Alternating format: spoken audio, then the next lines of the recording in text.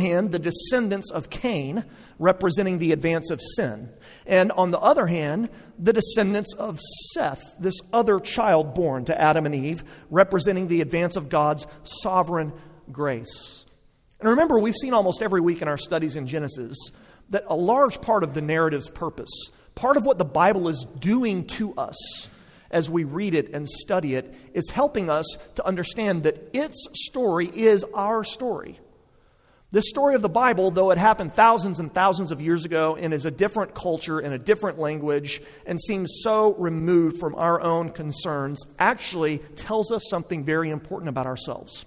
And it tells us something very important about God. And really the question that's being asked of every one of you this morning is, what is advancing in your life? What's advancing in your life? Is it sin or is it grace? Which heritage are you a part of? The heritage of sin and curse, or the heritage of grace and blessing? And how can you experience grace in your life even in the middle of all of your mess? The story points us towards answers. And so I want to summarize the main idea very simply. Here's the main idea. Where sin advances, grace advances all the more.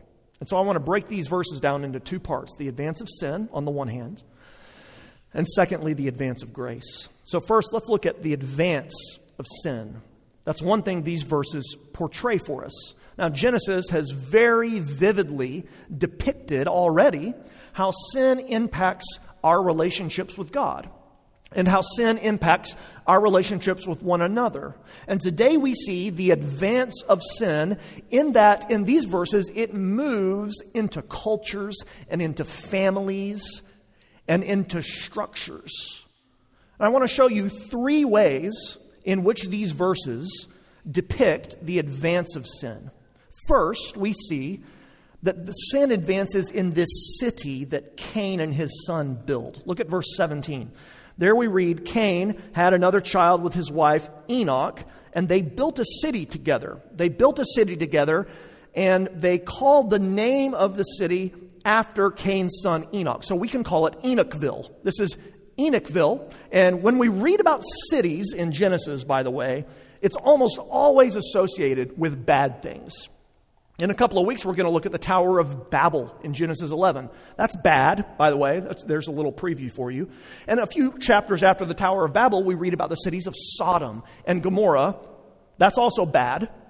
And so we have good reason to believe that a city being built here by Cain is also going to be a bad deal. It's bad. It shows how far Cain has wandered. Now remember that last week God cursed Cain because he murdered his brother Abel. And one of the consequences of Cain's sin was that he was to be a nomad. He was to be a wanderer on the earth. But what do we see Cain doing here? We see him settling down. We see him building a city. And I think we can read this as a refusal on Cain's part to be a wanderer anymore, to live a nomadic existence. He settles down and he builds a city. And then he names the city after his own son. Now, that is very telling. Last week we saw that names in Genesis carry a lot of meaning. We're going to see that again this morning. Names are important. Listen to what Meredith Kline, a commentator on the Old Testament, writes. The very name of the city was a reminder of its inner spirit of autonomy, passed on from its founding father to its ruling dynasty. Cain dedicated the city to himself in naming it Enoch after his son. So what you see in Cain naming the city after himself is Cain's self-serving heart at work. You know, it's kind of like if we had named Christ Church St. Luke Presbyterian Church. That has a nice ring to it, actually, now that I think about it.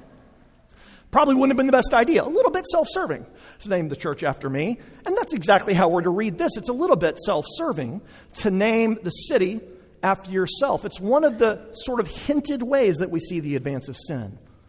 Secondly, the advance of sin is more prevalent in the family of this guy Lamech. Look in verses 19, 23, 24. Now, Lamech is one of the sons of Cain that's mentioned. He's likely one of the rulers of Enochville. He's one of the kings. And the story tells us that Lamech is two things. First, he's oppressive. And second, he is violent. We see that he's oppressive through his practice of polygamy. Now, this is the first time in the Bible we read about polygamy. We read that Lamech took 2 wives, verse 19. Now, you might have noticed that this isn't explicitly condemned. And if you're familiar with the Old Testament, you'll know polygamy happens all the time in the Old Testament, and it's very infrequently condemned explicitly. But I want you to see that the story itself condemns the practice. Robert Alter was a Jewish scholar of the Old Testament, and he says that one of the main subtexts, one of the main things going on just beneath the surface of Genesis is the idea that polygamy is basically a complete disaster. Every time you see it in the story of Genesis, it leads to really, really, really devastating and negative consequences for those involved. And it's particularly bad in that it's oppressive towards the wives. This polygamy was a thing where, you might imagine in an ancient culture, the husband did whatever he wanted with all of the wives that he wanted. It's oppressive. It's tyrannical. Polygamy would be bad for the wives. It's also bad for the men, by the way. It's just a bad deal. It's one of the ways we see Lamech being oppressive. We also see that Lamech is violent. You see that in the song that he sings there in verses 23 and 24. Basically, he's singing this song to his wives, and he's bragging. You'll notice there. He's boasting about killing a young man. Now, that word there, a young man, really it's like the word for a boy. This is like a 12-year-old boy. And so what Lamech is saying is basically this. If a boy even scratches me, I am going to crush him. And he's proud of it. He's boasting in his violent spirit. And then he says, if Cain's revenge is 7-fold, my revenge is 77-fold. Now that number 7 in the Old Testament is a symbolic number. It represents perfection. And so Lamech here is basically saying, I'm never going to give up vengeance. I'm never going to forgive anyone for wounding me ever. So Cain's children, the kings and the rulers of these very early cities of the world, they led oppressive and tyrannical and violent regimes. That's the idea. Sin is advancing into cultures, into systems, into governments. Thirdly, we see sin advance in these very strange verses in chapter 6, verses 1 through 4, in the interaction of what the author calls the sons of God and the daughters of men. Now, these are weird verses. And there's a lot of different interpretations of what exactly these verses mean. And they've generated a lot of confusion. I think the best way to understand them is to see the sons of God as a reference to these early kings of the world, to people like Lamech. And to see that the sons of God, the kings, the rulers of the land, take as their wives any they chose. In other words, these were the ancient kings ruling in the line of Cain, and they are using their positions of power not to administer justice and to care for the needy, but to act in an exploitative way, to acquire power and to reign in terror and to fill the earth with violence. And they produced sort of the ancient warriors and rulers of the world, the mighty men of renown, we read in verse 4. But the overarching point is that these days were incredibly and increasingly evil. They were evil. So much so that in verse 6, God says he's sorry that he made man on the earth because every intention of the thoughts of his heart was only evil all the time. In fact, God cuts the days short in verse 3. He says, I can't take this anymore. In 120 years, I'm going to send a flood. We're going to talk about that next week. So these verses tell us how significantly, in the early days of our world, sin advanced. It's the story of the world's greatest pre-flood civilizations and cultures, living entirely apart from God. It tells us about the reign of terror, the culture of oppression and death that mired the world in almost complete godlessness in those days. So what does that have to do with you? There's a couple of things we learn from these verses, archaic though they seem. The first thing we learn is what sin is really like. We see this almost every week in Genesis, and we've said that sin is not just doing bad things. Sin is a transfer of our allegiance. It's a transfer of our allegiance from the kingdom of God to the kingdom of self. Martin Luther, the great reformer, defined sin as man curved in upon himself. Man curved in upon himself. And what he means by that is that the Bible defines sin as a relentless self-focus, as always choosing yourself over God. And what this means for you is that sin determines that even when we externally do really good, seemingly kind things, at the end of the day, really, it's all about us still. I was just reading an article online this week about an NBA player, professional basketball player that will remain unnamed, that has this charitable organization. And one of the things that his charity does is every Christmas he goes to the poorest neighborhoods in the city in which he plays, and he delivers a bunch of gifts. He brings like a semi-truck, right, a Mack truck full of presents, and just delivers them almost randomly to the kids in the neighborhood. But you know what else he does? Every time he does this, he takes a full camera crew with him. He takes a camera crew with him and makes sure that there's a press release and that it's going to get on SportsCenter and that everyone knows about it. Because at the end of the day, to some degree or another, the charitable organization isn't so much about the kids, it's more about him. And that's really what sin does to all of us.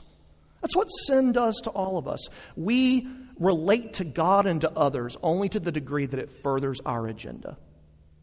So when we serve the poor, or when we go to church, or when we make good friends, we do so for ourselves, not for God and not for others. And we know that because when those relationships become costly, we're out, right? When those relationships become costly, we're out. Because even though it looks like we're serving God and others, we're actually serving ourselves. That's what we see that sin does. That's the spirit of Cain. And the spirit of Cain's city. He's curved in upon himself. And sin does that to all of us as well. That's one thing we can learn. Another thing we can learn a little more broadly is this. The story of Genesis and Christianity as a whole offers what I think is a very compelling explanation for why there's so much evil in the world at all. Have you ever thought about that? You know, if you're not a Christian, that might be one of the main reasons you struggle with Christianity. The so-called problem of evil.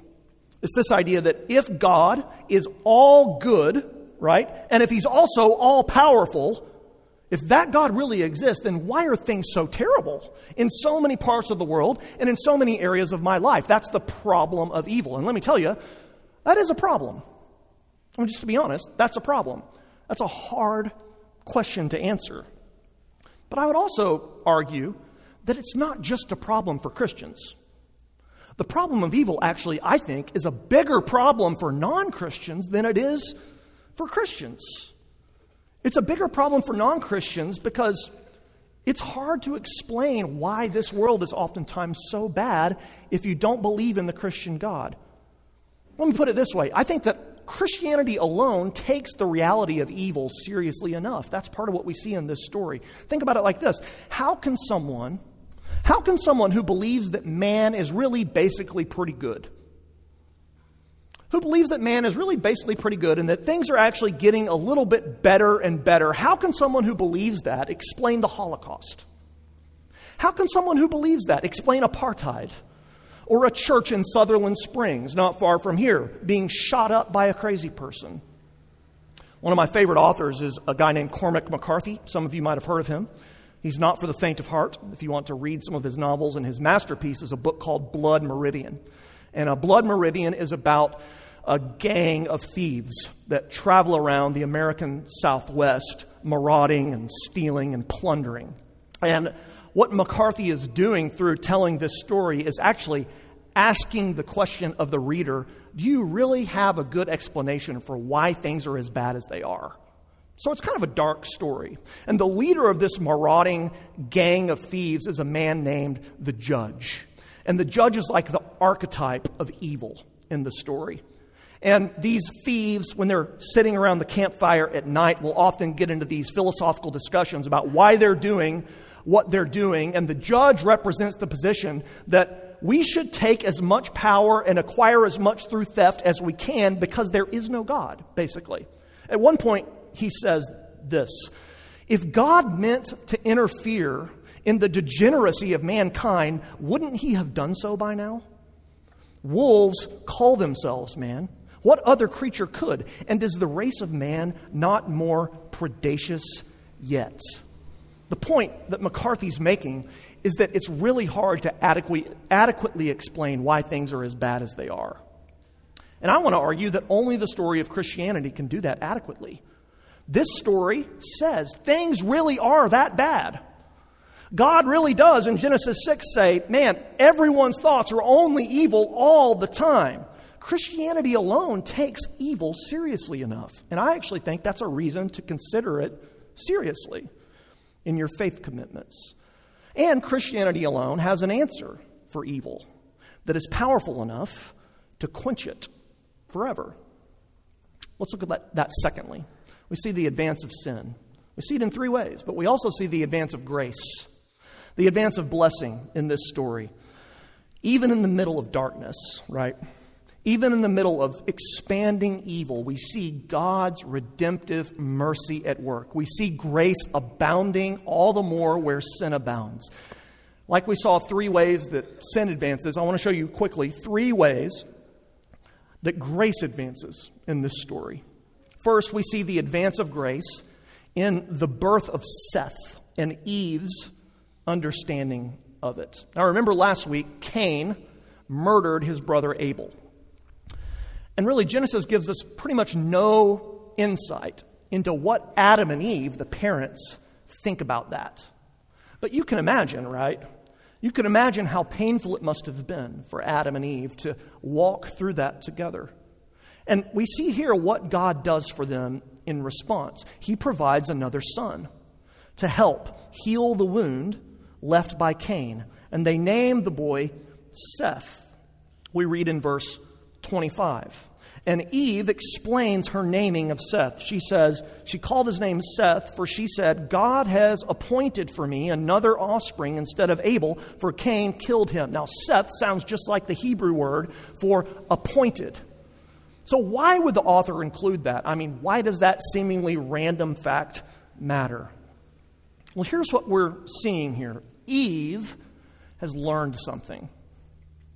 Eve has learned something that the narrative teaches us through what she names her children.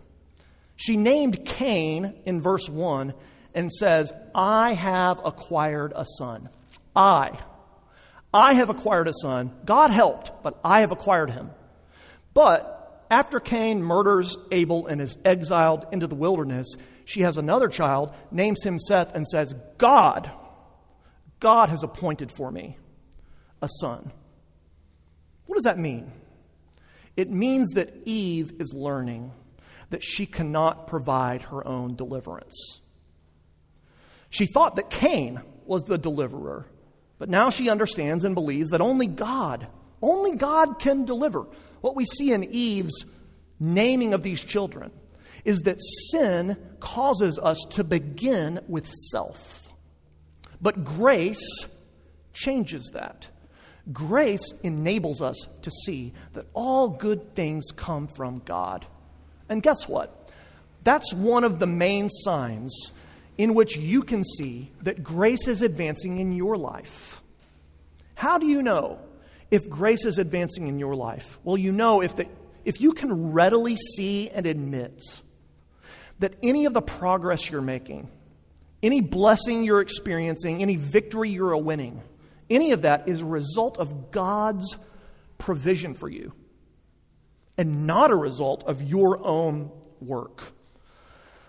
This week I was hanging out at a dining establishment that I frequent during the weeks, and I was sitting there and I came across a friend that I haven't seen in a couple of years. This guy's name is Billy, and he lives in my neighborhood, and he's a guy that I've seen and talked to a lot at this restaurant over the years. And we've had a lot of conversations about what it means to be a Christian and about the gospel and about life. And I hadn't seen Billy in a couple of years because he's a guy that struggled with addiction to painkillers. Billy was a professional motocross racer. He was a biker and had a lot of success, but also as you might expect, had a lot of physical injuries. So when he retired, he got addicted to painkillers. And I would often see him a number of years ago, and he would just sort of have glossy eyes and seem to be a little bit out of it. And we would talk very openly about his struggles with addiction. He wasn't able to get through it. He wasn't able to overcome it. And then he just disappeared. And I saw him for the first time in 2 years this week. And I was like, dude, where have you been? What's been going on? And he said that he had been in Colorado for 2 years. So I guess the point is Colorado has a healing power. He had been in Colorado for 2 years, and he just seemed so much more lucid and aware and clear in his thinking. And I said, man, how are things going? And he said, Luke, you're not going to believe this, but I'm clean, man. And I've been clean for some time now. And I said, well, what happened? And he told me, I finally had to hit rock bottom. And I actually went to church one week. And I was telling the pastor, hey, I'm really struggling with this. And the pastor said, well, it's because you haven't yet come to the end of yourself. You think you can fix yourself. And I was like, man, I'm going to steal that quote. That's great advice from that pastor. And Billy just seemed to be doing so much better. And as I was thinking about my conversation with him and this sermon, it just struck me that that's a sign of God's grace. When you can attribute, finally, any successes that you experience, not to your own efforts, but to God's grace. That's one way you know the advance of grace is happening in your story. And that's one thing we see in this text.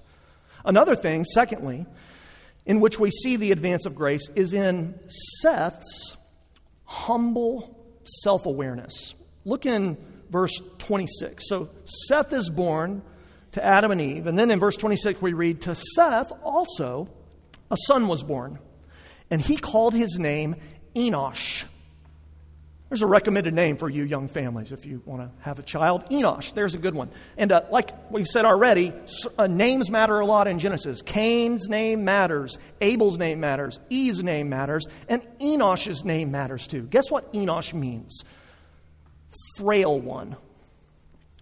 Weak one. Maybe you shouldn't name your child that. It means mortal. It means weak one. What do we see here? We see that Seth, instead of bragging about himself and his accomplishments like Lamech does and like Cain does, attributes weakness to himself and his family. We see Seth demonstrate remarkable self-awareness. We see him demonstrate his need and humility. And really the contrast between Seth and Lamech, Seth's humility and Lamech's pride, is very instructive. Listen to what James Boyce writes. He says, Lamech is the epitome of the self-sufficient man. He can take care of himself. He does not need God.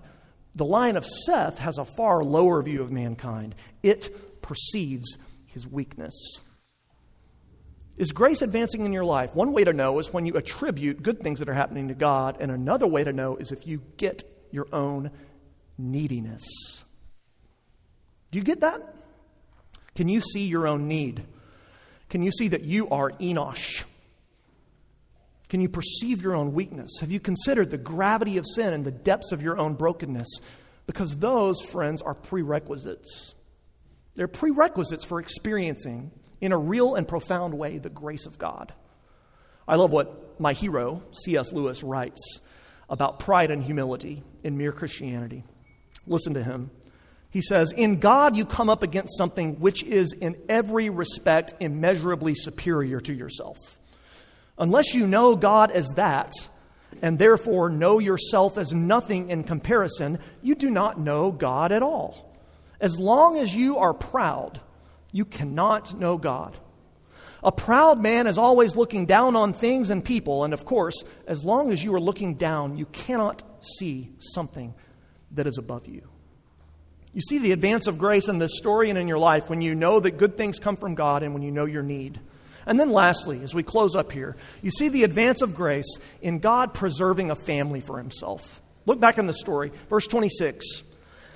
At that time, people began to call upon the name of the Lord. That is, they began to worship God. People began to seek God's face, to look to God for forgiveness and for mercy. So who are these people? Well, they're the children of Seth. They're the people that we read about in this genealogy in Genesis 5. And the point is that grace is advancing. God is working his grace through families. God is going to be faithful to the promise that he made to Eve, that from her children, some child is going to come and end the curse of sin and crush the head of the devil. And to fulfill that promise, God had to preserve for himself a remnant of faithful people in a world that was increasingly wicked. And that's what he does here. And that's what he still does. These verses are essential because they track for us the progression of God's grace. They track for us the progression of God's promise all the way to the child who was to come, Jesus. Jesus is the final son of Adam and Eve who actually does crush the head of the serpent. You know, it's worth mentioning just for a second that God still works through families. That's one of the things we learn here. And I just want to say that that's worth celebrating if that is your story. If you know God's grace, if you came to faith in Jesus because your parents were believers, and your parents faithfully loved you and prayed for you and tried their best to teach you the gospel, even though they were sinners as well, and if they took you to church, and if they introduced you to the good news of Jesus, then praise God. That is the best kind of testimony. That's a sign of God's grace coming down to you through the generations. You know, that's my story. And I hope that'll be the story for our many children here at Christ Church. So we see, to summarize, the advancement of sin in this story, and we see the advancement of grace in this story. Sin is abounding. The flood is coming. But in the middle of it, grace is abounding all the more. And so the question for you, as we finish up, again, is very simple. Which story are you a part of? Which advance is happening in your life? Are you caught up in the advance of sin? You know, does everything revolve around you and your ambition? Are you full of oppression and violence like Lamech? Do you seek revenge? Do you crave worldly power? Listen, this story tells you that those things only lead to death. They only lead to separation from the God of life. Or are you caught in the advance of grace? Are you able to see the mercies of God in your life more and more? Do you increasingly have a sense of your own need and the profundity of your own guilt before God? Can you track the lineage of God's love for you through your story? That's the question. So ask yourself that question and then answer it honestly. Because here's the truth. The lineage of God's love can begin in your life today. You can enter the stream of God's grace because he has made a way for forgiveness of sin, all sin, through sending his son Jesus into the world. Jesus came to take upon himself, free of charge, all of the guilt that we incur against God, and then to give to us, free of charge, all of the righteousness that he earned before God. And the way to receive that forgiveness and to receive that righteousness is not by trying to pull yourself together. It's by seeing that Jesus has done it for you already. That's the way to get into the line of grace. It's a way to begin to experience the transformation that we all long for and that we all need. I was listening to a random kind of Spotify playlist this weekend, yesterday, and an old Caedmon's Call song came on that I hadn't heard in years. And so if you grew up I was in college in the 90s, and Caedmon's Call was a big deal. They're a Christian band that used to be around, and they have a song called Lead of Love. And that song came on, and I thought that the lines of that song resonated with the message of this sermon. So I just want to read you the first part of the song as we conclude. Listen to what they say. When I look at the road so far, the trail has left its share of scars, mostly from leaving the narrow and straight. When I look, it is clear to me a man is more than the sum of his deeds. And how you, God, how you make good of this mess I've made is a profound mystery. And really, that's the point of Genesis 4 and 6. And that's the point of our lives, is to see that even in the mess that we make, God, in a profoundly mysterious way, shows us and dispenses to us his grace through Jesus. Where sin abounds, grace abounds all the more. May it be the case in our lives. Let's pray.